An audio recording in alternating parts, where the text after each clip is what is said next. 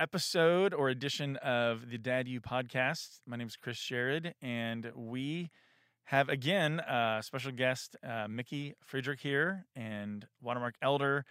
And a lot of you, if you came last January, he shared with the dads a little bit about what it means to passionately love Jesus. We had him in here before already, talking about what does it mean to be a dad who can balance family life and work and church and all those things. I particularly asked Mickey to come in today to talk really about what are some, I called it kind of parenting off the map. Like, what are some things that for dads who just feel like, man, I've got some unique challenges that are not the norm. I've got some kids that seem to be really struggling, whether it's with mental or emotional health stuff.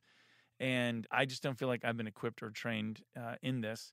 For my wife and I, we've done foster care for almost 20 years. And so we've had some kind of unique things that we've faced with that. But I think with dads, that's a unique challenge that we feel like I want to know what I'm doing or supposed to be doing, but I just don't know what to do. And so I think hearing your story, Mickey, is going to be encouraging. So tell us a little bit more, review just your family and your kiddos, and then I'd just love to hear your story with how this relates to your life. Well, thank you, Chris, and I'm honored to be here again, and I look forward to this conversation, and so thank you for having me. Of course. So Jessica and I have been married 17 years, and we're from small town Oklahoma, so never ended up, expected to be in a big city or be at a big church, but hey, it's great. Did you guys meet in Oklahoma? In Clinton, in West Oklahoma. Okay, got it. Yep, absolutely. Okay. And so it's been a fun journey with her. We have 4 kids, 2 boys and 2 girls, 6, 10, 13, and 18. Okay. And the girls are on the end, 6 and 18, and the boys are in the middle, 10 and 13. Okay. And we adopted our first 2 children through adoption. Mm-hmm. They are a biological brother and sister. And she was 5 and he was 9 months whenever we adopted them. Okay. And then we have 2 kids the old-fashioned way. Okay. We've had various challenges on our journey, and in part from, early childhood trauma for one of our children, but we also just have the natural challenges that come from any family going through, different stages of life. And I'll share a little bit about my story here in a minute. But, we've walked also here at Watermark with it's getting so common for families to have challenging situations like kids with extreme sensitivity or limited impulse control or struggle with impulse control, with defiance disorders, with ADHD, and even gender confusion and questions about their sexuality. And so there's so many situations that happen, especially now in this day and age, that I think we describe as parenting off the map. Mm-hmm. They just don't make instruction books for when the wheels fly off on our journeys. And sometimes we can describe our kids as prodigal children, and that's appropriate. I was a prodigal child for 6 years. I lived in intense rebellion.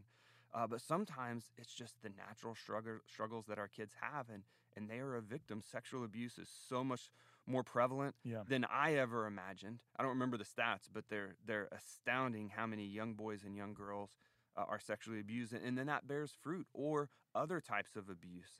And so they are victims, but they don't have the tools and resources to process and make good decisions. And so that's our role as parents, to come alongside them and help them along the way.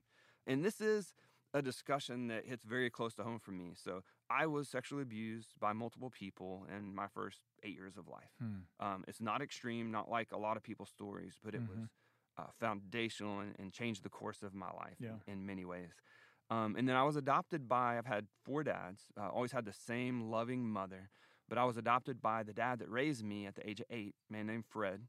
And so just living in a blended family, splitting time, and just all of those things. We had sometimes a passive-aggressive home, and I learned really early just to stuff my emotions, but then do whatever the heck I wanted to do whenever I left the house, which led to my seasons of rebellion and a lot of volatility before that. But then whenever I was a freshman in high school, my dad died in my arms, and so then you add that trauma, unprocessed trauma that I stuffed and coped to deal with. And then I was a prodigal for 6 years in high school and college. And my story is Proverbs 14:12. There's a way that seems right to man, but in the end it leads to death. And the working of God in my life and many of our lives, I know, is Ephesians 2, where it says, "But God, being rich in mercy, because of the great love with which he loved us, even when we were dead in our trespasses, made us alive together with Christ. By grace, I was saved." And so praise God. And so that that gives me a lot of empathy and compassion. Doesn't give me the answers, but this topic is near and dear to my heart because of my family of origin and because what we've gotten to live through as a family. So I'm not going to provide any answers, but I do think sharing our stories helps others. One, to know that we're not alone. Yep. And two, it just opens doors of life and healing that we might not feel comfortable walking through, especially as we talk about the role, which we're not going to really talk about today, but the role of counseling, the role of therapeutic treatment, the role of some of these things that in the church sometimes we feel like we might be shamed for if we have to go down those paths, but in reality they could be the very manna from God to help our child and help our family get through past trauma or seasons of difficulty in our families. And I think Satan loves to condemn or, of course, make you feel isolated, whether it's sin, like no one would understand, I'm the only one who struggles with this, or no one would understand, what I'm going through as a parent, and that just keeps you on an island. It keeps you isolated in the dark, and you feel like you got to then pretend. Or I think sometimes there's a misunderstanding of even suffering in this fallen world that we think, well, this is maybe punishment for when I was younger. Like I'm getting punished with now that I have these crazy kids. It's God getting me back for all, whatever it is. And they're just lies. Yeah. And like you said, it's God's put you there to parent them for a reason. And so you've got to see it that way versus, no one would understand or I'm all alone or whatever. Yeah, that's right. Absolutely. And the first step in our journey of parenting off the map, and it's the reason why I started with my story, is our first step is to process and face the reality of our past and all that we bring into our marriage and family. And there's a couple reasons that's really important. One is because if we're not processing things that we've done or experienced that we feel accountable for, that is like a syringe that Satan jabs into our backs, and it's a syringe of shame. And so whether we're in tough situations in our family, or if we're just in worship with our hands up in the air praising God, Satan will just take that syringe and just inject us with shame. Yeah, you say those words, but Satan says, I know who you really are. Yep. And so we have to process that to figure out what God says and acknowledge and verbalize what happened. I shared my story at several Better Man sessions and with the porch, and it's been amazing the number of men that came up that said, I was sexually abused at a young age, or me and my friends messed around, and I've never told a soul. So am I gay? Am I not gay? I don't know. I've never been able to sort that out. Right. But they hadn't even told their wives. They thought they were going to take that to the grave, and then they hear about the freedom that somebody's experienced by processing and walking through it. That also makes them crave the life and the freedom, escaping that shame from Satan. And we can't show up how God designed us to show up if we're enslaved to that shame. And I was for many years. And so my journey started back in 2005 whenever I went through men's fraternity down in Houston, ministry by Robert Lewis, and first heard for the first time about a father wound or the importance of our family of origin. I thought all of that stuff was my fault. And I was trying to just cope, and I got in tons of fights and tons of trouble. And it was because I was just running from and rebelling. I was angry at the world. And then now Robert Lewis and Barry Davis and some others have created Better Man, what I just mentioned.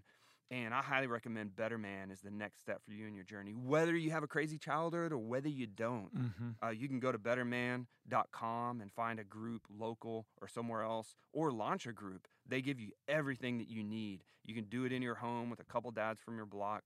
Or we offer it here periodically at Watermark, but it's 11 weeks that can change your life, and it's essential. We look at parenting off the map and think the problem is our kids, but man, we've got to start with ourselves, and then I think we'll be shocked at the ways that we're contributing to some of these situations. Okay, that is such great advice. Okay, great. And then in the rest of the time together, I'd like to share just a few things that I've learned, that Jessica and I have learned about parenting off the map. And the most important piece of parenting off the map isn't the tactics and solutions of how to solve these challenges, but rather the heart-level aspects of the journey. So there are many internal and external challenges that we face in difficult seasons, and the first priority in our walk is not to isolate from God. We'll be tempted to, or we'll be tempted to hide things from God. What we have to do is be honest with God. And that means sharing our anger, our frustration, our despair, our exhaustion with God. I mean, we see the example of Job and others, David, who just say, God, I don't understand this. Please give me answers. Yeah. And the reality is God already knows it, and he can handle it. He is the perfect father, and he knows how we're wired and what we're processing. So we've got to be honest with God. And then we need to develop a theology of suffering. And what that means is it helps us answer questions like, where is God? And all of the why questions. Why is this happening? Why is this taking so long? Why does it seem like there's no light at the end of the tunnel for us? And there's this question that survivors of trauma or, just various people, we end up with this question of where was God? If he's all good, all-knowing, and omnipotent, he could have changed any of that. But where was God? Yeah. And the answer is he was right there with us. But we've got to process that. And we've got to figure out what that means for the rest of our why questions. And God leads us down that journey. But a theology of suffering is just learning deep down in our souls that God is sovereign, God is good, and God is with us, even if we can't see him, sense him, or feel him. And we can trust him. So I'd recommend a book to go deeper here. Paul Tripp's book, Suffering, Gospel Hope When Life Doesn't Make Sense. We've worn multiple copies of that out and hand them out to other families who are going through similar seasons of parenting off the map. Great. And I think as sometimes we have this level of thinking that I shouldn't have doubts or questions if I'm being a good Christian. I'm supposed to be a man of faith, and so I shouldn't be asking those questions. When, like you said, David asked those questions. Like, where are you? Why are you doing this? Like, it seems like all this, righteous living is pointless. When you look at all the wicked, they seem to be prospering. And I love that David and, like you said, Job felt the freedom to be raw in their emotions. And like you said, God knows that you're feeling these things. But I think we end up stuffing them almost in a wrong religious way. Like, well, I shouldn't be having those doubts if I really trusted God versus no, that's just what we're all wondering, why is that going on? But then what you see so often David do is he'll ask those questions or express his feelings, but then he lands back on truth. But this is what I know. A lot of times he'll say that, who God is, the steadfast love of the Lord, whatever it is. And so it's a matter of even reminding yourself, like you just said, like, yeah, he's been there the whole time. Like he's got a reason for this. And it's okay to ask. There's times when you might figure out why, and there's times when you might not know why. But you got to trust, like you said, that he's good, he's wise, he's all-knowing, he's all-powerful. Yeah, absolutely. And then, my last point on this first one is, it's hard sometimes to connect our quiet time with the chaos of the rest of the day, right? We can do those first two things of be honest with God, abide in Christ, and really get a robust theology of suffering, like understanding really, what God's given us about how we can trust him and how he's there even when it doesn't feel like it.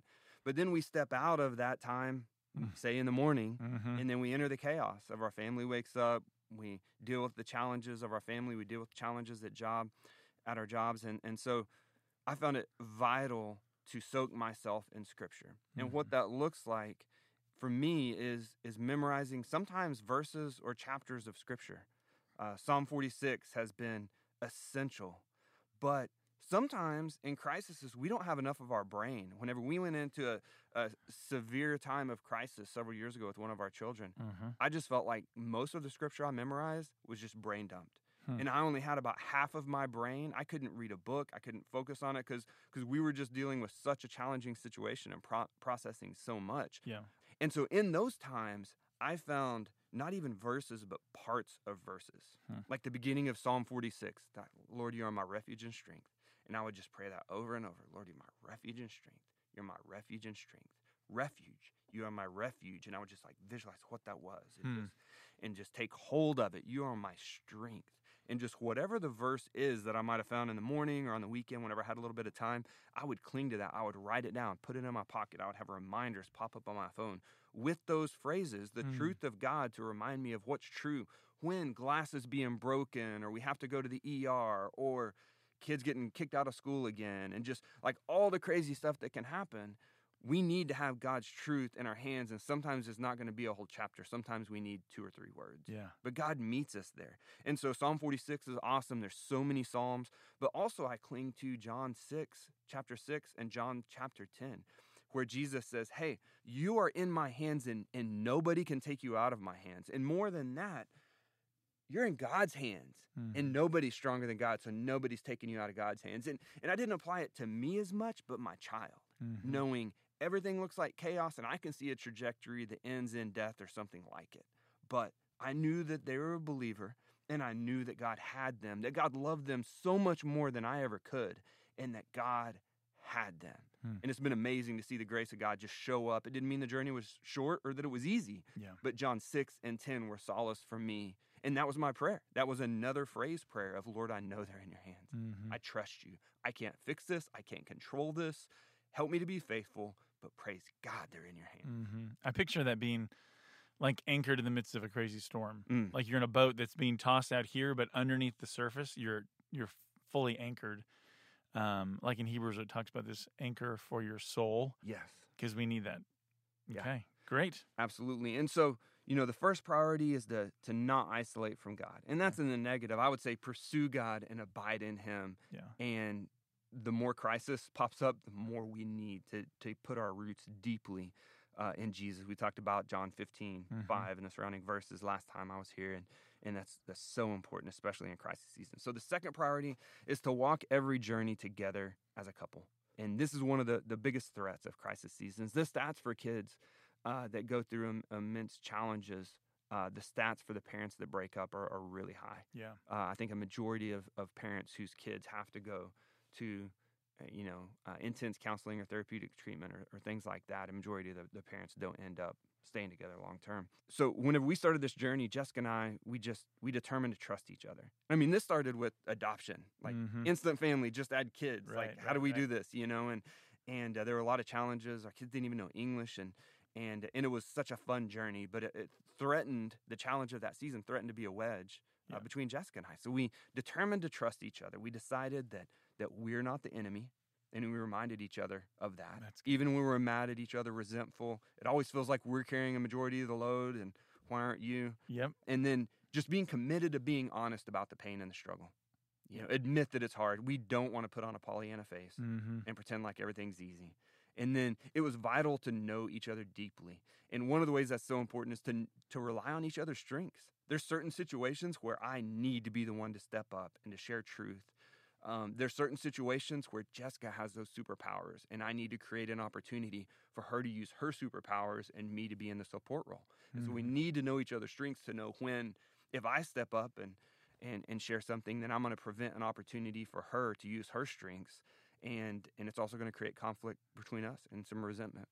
And so we also need to know when to step in to challenging situations. If I'm in the room. If I'm in a different room, but I can hear something spinning up with Jessica in the other room, there's times to let her use her superpowers to deal with that situation. She just intuitively knows so many things that I have no idea. She understands so much more about what's going on in our kids' heads. But there's times when I need to reject passivity and then step up. Maybe not say anything, but be supportive. And then sometimes step in and take over really challenging situations so Jessica can go to another room and take a breath. So we're a team. And also, as we think about the first point, pursuing the Lord, we also we affirmed, hey, I know you're running after the Lord. Now, our quiet times look way different. They're done at different times of the day, and especially in crisis seasons, it's like it's guerrilla warfare to find times with the Lord, Yeah. And but we had to trust that I know your motives are coming from the same place that we affirm is important, even if I don't see you opening your Bible or things like that, and to trust each other despite the frustration, the lack of direction that we feel. Or one of the most challenging things about these situations is it feels like there's no light at the end of the tunnel. And we can envision the worst situations, how 10 years down the road, we're going to be getting this kid out of jail. They're not going to be moved out of the house and all these things. Yeah. But we just have to trust one another, even when it can feel overwhelming because we don't have the answers and it seems like it's never going to end. And then, this ties into all of this, but just a commitment to stay aligned no matter what. Yeah. And I think what I've seen in my life, and whether it's with our own kids, because I think a lot of times we think that's only crazy other situations of kids that have been either adopted or other stuff, but with, biological kids also, that there have been times where I just didn't know what to do. But what I found is, even looking at Katie, I have to show grace and think, I've never known Katie as a woman going through this right now. Like, she's experiencing this for the first time, having, whether it's a rebellious teenager or a foster kid that's freaking out or whatever it is. Like, I've got to recognize, like, what am I expecting of her? Like, she's never been through this before. She's never been a mom at this stage of her life with a kid at this stage in their life. And so she's learning for the first time too. And they're all, your kids are all different as well. So showing grace of towards them, and that we've got to fight for unity, because I know that that's another area where Satan loves to divide and get you, looking at her weaknesses, like, well, if she would just do this differently or do, whatever, and then you're both at each other, and rather than being unified. So yeah, absolutely. And I might mention it a little bit later, but also to process, what does headship of our family look like if our wife has most of the answers and we don't? So I've seen men overcompensate, and they're like, I know you have an opinion and I trust you, but we're doing it my way because I'm the one that's in charge and I need to be leading in this situation. Yeah. And it does a lot of damage. Sure. Or we can feel emasculated and then revert back into passivity. And that's not how God's designed us. But we can lead strongly together, still have male headship, which God sets up. That basically means we're the ones that are responsible for our family. Yeah. But that doesn't mean we've got to make all the decisions. And in ours, we learned this trauma-based parenting strategy, and we called it grace-based parenting. We didn't realize it was because of trauma, but Jessica was the one that led the way. And I'm talking about, 12, 13 years ago, and we decided to go a totally different way of parenting than how we were raised. And it was because of her insight and her intuition and her following the Spirit as the Spirit led her. And I felt passive a lot. I didn't have the answers that she had, but I learned so much through it. And I think having that humility, but also not withdrawing, and processing how we can still be the leader of the home and also entrust our wife with some of the most important roles is vital. Yep. And there's so many times when I know Katie will say things like, well, here's what I've been thinking about for the kids. And she's been thinking way more than I have about some of these things and praying way more. But then again, now we're back around to pride, where I want to act like I've been thinking as much as she has, and I haven't. And so I need to be humble enough to listen. Like, she's got some insight here that she sees them in different ways and settings than I do. And I need to listen to what she's, what she's observing. That's right. And there's nothing like a mother's intuition. Yeah. Even if I'm playing lead in this scenario, I still want to get time with Jessica before to ask her, hey, what all do you see going on? Because I need that insight even as I interact with our kids. Yeah. I'm shocked at the things that I don't see. So a third and final priority is to recognize the unhealthy expectations placed on us by others. And those expectations can be said and unsaid expectations. And, that can sound like people saying, parents saying, friends saying, hey, that's not the right way to bring up a child.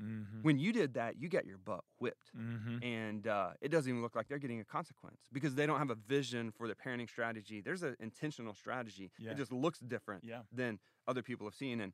And people will say stuff like, hey, traditional education is the only acceptable option. Like, your kid needs to stay in private school, public school, whatever, but stay in that 12 years and then graduate. And of course, kids should immediately go to college after high school, right? And just to realize those are expectations that are going to be put on us. But when we're parenting on the map, that's not the most important thing. We're trying to sometimes save our kids' life. Sometimes we're trying to preserve their faith and help them make good decisions. It doesn't matter if they have a high school diploma if, all these other things aren't in place. Yeah. And education is important, but we have to recognize those expectations and detach from them a little bit. And here's another one. Good parents will never have to remove their child from the home for a season. I mean, that is, and a lot of times these can be unspoken. Nobody's even saying them, but we hear that voice in our head. Yeah. We know if we talk to so-and-so, they would say this. And Jessica and I decided early that we would make the best decisions for our family and not worry about what others thought. Whether it was extended family, our church, our community, we knew that we weren't worried about image control. Most others had no idea about the depths of struggles and challenges that we were facing, and nor were they in a position to have valid opinions about financial, educational, therapeutic, and medical decisions. Yeah. But I'm not saying to isolate. We didn't isolate. We just determined who would be in our circle of trust. And so, we depended deeply on this circle of trust, and that included our community group here at Watermark, a few of our parents and siblings, and a few close friends. And we depended on them deeply to provide encouragement and strength in the darkness moments. And that's Galatians 6:2, bear one another's burdens and so fulfill the law of Christ. They reminded us of what's true, and they also cried with us. Yeah. Romans 12:15 says, weep with those who weep. And sometimes that's what we needed to do in that moment. Yep. And I think a lot of that, what you're talking about, Mickey, is getting over the fear of man, of what other people are going to think. Because there's certain people that you're talking about that you let into that circle of decision-making and prayer. But then there's other people that don't, and all they see from the outside is the final decision you've made. And they might not agree with it. They might not understand it. Like you said, they're like, well, you're supposed to, stay in this school or go to college or do what, and you just don't have time even to explain it all to them. Yeah. But I think sometimes some of us are more afraid of what they're going to, say. And so either we want to not let them know what we're doing or try to explain everything. And it's like, you don't have to worry about that. Like, if this is really what you've prayed about and you've sought wisdom about, like, this is what, what you need to do. We've had 3 of our kids have actually taken a gap year and done different things, and it all looked different. One of them was our son, who was just, college was not where he needed to be at that time. He was floundering and failing and going through, a lot of struggles. And it came down to this. And again, by then he was like 20 years old, but it was like, either you need to move out and you are fully on your own. And I never thought I'd say those words, or we will send you to this school, this Bible school in Montana that we think would be great for you, because it's away from us, because I think that's going to be good right now, but it's out in God's creation, and you always seem to thrive in nature, but it's Bible training and it's in community, and but those are your 2 options right now. And again, that was never any on my playbook or my plan when my kids are younger. Like, one day you're going to have to give your kid an ultimatum: move out with no support or move away, which sounded, like neither of those sounded, really fun, but it was where we had prayed about it and really felt like it was, and now my son would say that was so good for him and so healthy for him. Didn't like it at first. Yeah. But, and that's not what everyone should do, but that was where we had decided that we're going to do this, and everything had led up to this, and we had to make that hard decision, and not everyone understood. Yeah. But we had to be okay with that. Yeah, and that's where the community comes in, and it's so helpful because, we just started with, and we had to make some decisions quickly over weekends and stuff, and they were big decisions, and just starting with one, crying together, sharing what's going on, crying together, and then telling what we're thinking, and, where we're at after Jessica and I processing, and then just saying, hey, are we crazy? Are we crazy? Yeah. And second, just saying, just what are we missing? And we'd open up God's word and affirm what's true and help us see things that we weren't seeing. But, in the weeks and months that follow, come back and are still left that question, like, man, are we crazy? And having the affirmation of a spouse who's pursuing the Lord, who acknowledges we're not crazy, and also community that knows us and our family so deeply to say, you're not crazy. It's like, okay, Lord, thank you for that provision. I trust you. We're not crazy. We're on your path. Yeah. Just continue to lead us. That's so good. And so, I described, some of the later stages of our journey, but it started whenever our kids were really young, where we realized that we were off the map on parenting. And basically for us, what that meant is that the ways that we were growing up, we grew up in great houses. Discipline was king. Relationship was strong. But those tactics didn't work with our kids. And there were reasons why. But we were gonna lead them to much more difficulty if we kept the same patterns that we had grown up with. And so, we started doing things like certain children just didn't need to be spanked. And there's reasons for that. But we sought creative consequences for them. They went through the stages where they lied like 10 times an hour, and it just seems like it's just growing exponentially. And so we had to give consequences, but spanking wasn't the answer. So we had to find creative consequences. They were different for each kid, but it really helped them to understand, you can make your decisions, but you can't choose the consequences. Yeah. It's important for us to find those consequences where it meets the needs of the child, but it doesn't force them. Because what can happen is if we spank certain children, they just see red, and it can make them move to a place that isn't healthy. And then they start to view us as something other than a loving father who's there for them and supporting them. We can say, well, this, and my parents used to say this to me, this hurts me more than it hurts you.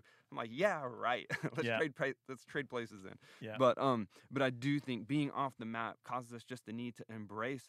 But what happens is sometimes our kids will break a house rule and we have a verbal warning, or it's part of a larger set of consequences we're trying to do, or just redirection, not necessarily consequences, but walking with them. And that's where people can sit there and say, why are you letting your kid get away with it? And it's like, well, it's part of the plan, and the plan's working.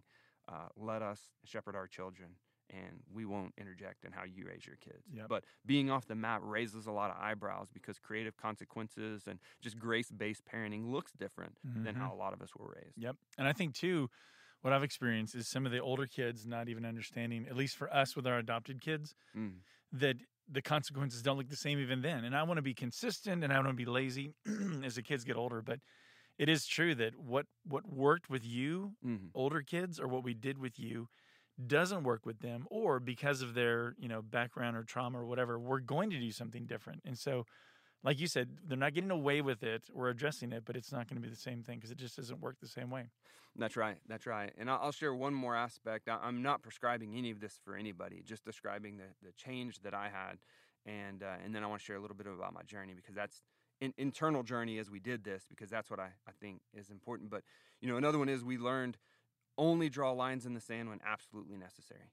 Like, I want to sit there and say, well, hey, if you smack, if you, whatever it is at the table, or if you don't have manners doing this, if you don't say yes sir, no sir, if you talk disrespectfully, talk back, if you go tear up your room in a tantrum, like whatever on the spectrum kids are doing, I want to say, well, if you do that again, then this, and just draw a line in the sand and have a hard consequence, because of course I think that's going to stop the behavior. But we realized really quickly we need to preserve those lines for the things that only mattered, and then clearly communicate those lines and let them know what the consequence would be whenever they cross them. But this gets into that internal journey and some changes that I had to realize and make. The first one is I had to learn not to trust my immediate reaction. I often wanted to discipline early and often. I want to lecture. I want to hold our kids accountable for every mistake, large and small, because of course I think that's how I was raised. As if that was effective with me all through the years. Right. But I realized really quickly that I'm so glad that God doesn't treat me that way. Yeah. Even now, especially now. Yeah.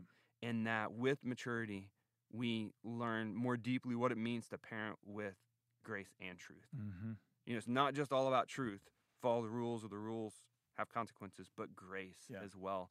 And I've learned so much about God's relationship with me as I'm a parent, and learn things through my relationship with my kids. Yeah. And it makes me so grateful for His grace, for His patience. Every breath is the grace of God. Yeah. And He has been so patient with me and continues to be so. And so why should I not be extremely patient and graceful? Now, that doesn't mean I'm a doormat, but it changes the aroma that I bring into our home as we evaluate seasons, parenting off the map. Because I think so many times I'm tempted to say, how many times have we talked about this, But just so grateful that God doesn't do that with me, because He could. I mean, it is like, man, here I am again, struggling with the same sin or doing the same thing over and over again, but He doesn't. And so, I mean, He does take sin seriously, but I think what you said is so true, that it's trying to treat our kids the way God treats us, which, especially with discipline, at that moment,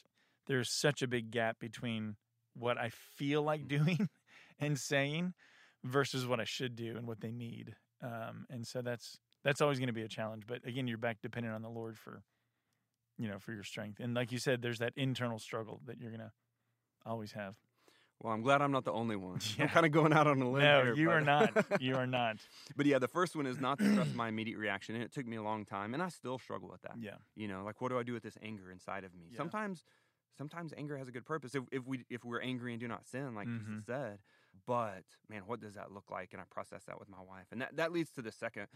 I learned that my wife Jessica usually understood far more about what was going on inside of our kids than I did, and that wasn't what I wanted to hear or learn. Yeah. But because of this, and I described this a little bit, but because of this, Jessica would have a better handle on what was going on inside of our kids. And if we don't understand what's going on inside of our kids, not that we can know it perfectly, but just that mother's intuition helps us tremendously. And I needed to swallow my pride again and again and ask her what she thought was going on. And I provide my opinion too. But I trust her sometimes almost more than I trust myself, specifically with what's going on in the heart of our kids. And then third, I learned that even though I depend deeply on Jessica's wisdom and intuition, I still had to stay engaged and look for ways to assist her and support her during times that she took the lead. And I talked about this before a little bit, but it's about staying present even if we're not the main actor on the stage. And it looked like sometimes if she was in the room dealing with a crazy situation and it wasn't my time to go in there, to stay there and pray. Just to be praying for Jessica, for wisdom, for patience, for endurance, and then for our kids, for their sweet little hearts to be able to hear and understand what we're trying to share with them. And that can happen even in the moment. If I'm standing right there beside Jessica and it's not my turn to talk, then I'll be praying. And I know whenever I'm talking to our kids that a lot of the time Jessica's going to be praying. Yeah. And so those are ways that we're even more active than we would be as if we were the ones because we know God changes hearts. Yeah. He's the mover. He's the one guiding all of this. And then finally, I learned the importance of making every decision together as a couple, and then just holding firmly with confidence to what we've decided until the Spirit shows us that we need to go a different direction. But I think the process that we go through in making decisions, which includes community, includes the Word, includes just getting into neutral, and Lord, truly show us the direction to go. If we follow that process faithfully, then we will have the confidence that even if it gets really tough or blows up in our faces, hey, God, you led us to this, and we know that you're going to lead us through it. And so we just have to keep our eyes on you. And it takes time and commitment. It takes an intention to listen well to each other and to express our thoughts well, communicate clearly in the midst of some crazy seasons. And it takes trust, because sometimes as we have to take a step of faith, we have to trust that the other person really might be seeing something that we don't. And even if we don't see it, we have to trust our partner to know there's a lot of wisdom and leading of the Spirit.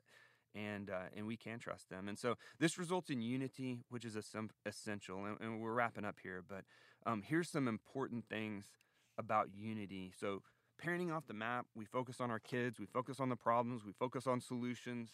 But the most important thing to focus on is our unity. I mean, after abiding with Christ, the most important thing, and this is really the only thing that we have control of, ultimately, because the truth is, whatever happens with our kids, whether they trust God and trust us and experience the full life that is available to them, or if they drive their life off a cliff and they suffer many painful consequences, we know that ultimately that is out of our control. It really is. Yeah. All we can do is be faithful and do our best to love and shepherd them. And so we got to know what we have control over and what we don't. Yeah. And trust the Lord with what we don't. And whatever happens with our kids, we know that the most important thing is that our marriage survives. And our marriage can even deepen in spite of all these challenges of parenting off the map. And it's going to feel uncomfortable, exhausting, enraging, never-ending, but we're not alone. We know that the first thing our kids need to see from us is a stable, strong, and loving mother and father who are living out what we've asked them to do and be. And the most important ingredient to kids that survive challenging situations is a mother and father that loves them and knows them and that they can trust. And if that trust is there, if that love is there, it may not look like it. They may be in total rebellion, but that respect is still there. If they see lives lived in authenticity, in humility, and parents that are unified and simply just taking faithful steps to walk with their child, that speaks volumes, and they think about that when they're laying in bed or when they're suffering natural consequences for their decisions. So that's what we have control of, and the most important thing we should be focusing on is unity. Yeah. And I think so many of us want to it's the nature in a lot of us men to want to fix it. We want to have, here's the solution. Just give me these three things and it'll end. This craziness will end. And I think sometimes it won't. Like we're, having ongoing still, like this is going to be a challenge. I think maybe could be always. And I think we've got to realize that a lot of times why we can get frustrated is because we feel like there's no closure. Like it's not ending. I'm still dealing with the same thing. And you have to realize, that actually might be what they're always going to struggle with. Like it's always going to be, this issue, whether it's a deliberate sin of, are they telling the truth? Like, can I really believe they're telling the truth? Or just them going crazy or temper, issues or whatever. But I think that's where I need to battle that expectation that if I just find the right thing or just, do these steps, then we'll have closure. God has asked us to be faithful and to trust him with the outcome. What would you say? Here's one other thing that I'll just bring up and maybe we have time to talk about, but what I found in my life is when I have one challenging child in particular that takes all of my energy and focus, and Katie and I's relationship seems to focus on that. The other kids can feel neglected, or I realize, man, I'm just not. And some of them might be like, okay, I'm just trying to stay under the radar because I don't want to be, the one causing strife or whatever. But have you found the importance of either talking to those kids about, hey, listen, I know this is tough, but I just want to make sure I love you, or making intentional time for them, or what have you seen much of that? Yeah, absolutely. I think that's one of the most important things for us to focus on as we're dealing with crisis situations, especially. it takes up most of our discussions, Yeah. as a family at the kitchen table. And then when, we're together with our spouse, we're going to be talking about the challenges that we need to solve, or, the one child who's walking through the most significant things. And what happens is the rest of the kids, one, they're affected by the chaos in the home. Yep. And two, they have to deal with it alone because we're so focused on the immediate challenge. And so that's something that we've learned as we've walked through our seasons. And that's one of the challenges that we see in so many homes, is that child, that they're experiencing their own trauma by seeing the chaos in the home, Right. or seeing so-and-so be brought home by the police again, or like whatever it is. The other kids have their own experiences, and it is so essential to have conversations with them about that. Hey, do you know what's going on? Yeah. Do you know why this happened to your sibling? Do you have any questions about that? Yeah. And even guiding them through forgiving their sibling. Ooh, Because that's sometimes they're acting out as against them, whether it's hitting or being stolen from, or their own property being, damaged or whatever, or even just a general resentment towards, you're creating the chaos in our home. Like they having this sense of like, if you weren't here, and so they, either can be resentful or angry at them, or they can detach or even know what buttons to push in that sibling, that you've got to deal with their own little hearts and guiding them through that as well. That's exactly right. And there's a lot of things that can happen in a kid's heart whenever there's, an explosive child who's running the home. And the explosive child can be the youngest child. It doesn't always have to be the older teenager sibling. And so kids learn to withdraw. They have their own coping mechanisms, and there'll be more things to deal with down the road, both for them and for the parents. And that's where we found the importance of like daddy-daughter dates or mommy-son dates, or, just getting one-on-one time, sitting there at Chick-fil-A, drinking a malt, which I never let them get, or a milkshake.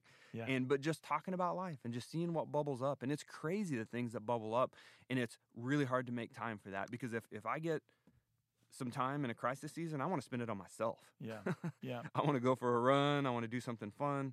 But sometimes the most important thing I need to do is spend intentional time with our other children. Yeah. That's a really good point. Something I wish I did more of with my kids, but I know when one of my kids was really, really struggling, and it was a big challenge in our family, we had kind of a little family meeting where we prayed for him. And just it brought out a tenderness and a side of compassion in my kids that I hadn't seen before. And I wish that I had done more of that before then, where I felt kind of the end of the rope and like, okay, we need to have a family meeting. But then when we decided to pray, to hear from their tender little hearts on they're hurting for, their own sibling. And it was, it was a good unifying thing for all of us then to not feel like they're the enemy, but like we love them and we are praying for them to, come back to the Lord. Yeah, and bringing them in on that journey. Now they have an active role to help their sibling, which they love dearly. And praying is the main role that they and we have in really bringing about change. Yeah. That's great. Well, Mickey, thanks for sharing all this. This is so relevant and so helpful. And I know that I think one thing I love about you, two things, is your humility, but I love that so much of what you've shared both times has just been saturated in God's word. And I think that's, again, another part of humility, that it's, I don't have all the answers, but God does. And I'm crying out for wisdom. So that's what we pray for you, dads, too, that are listening. Obviously, as always, we want you to passionately love Jesus, that you own that role of disciple maker, that you create a word-centered home, and that you are the one who's initiating faith conversation. We love you guys. We're praying for you. We trust it. We rely on God's grace. And look forward to talking to you in the future. Thanks.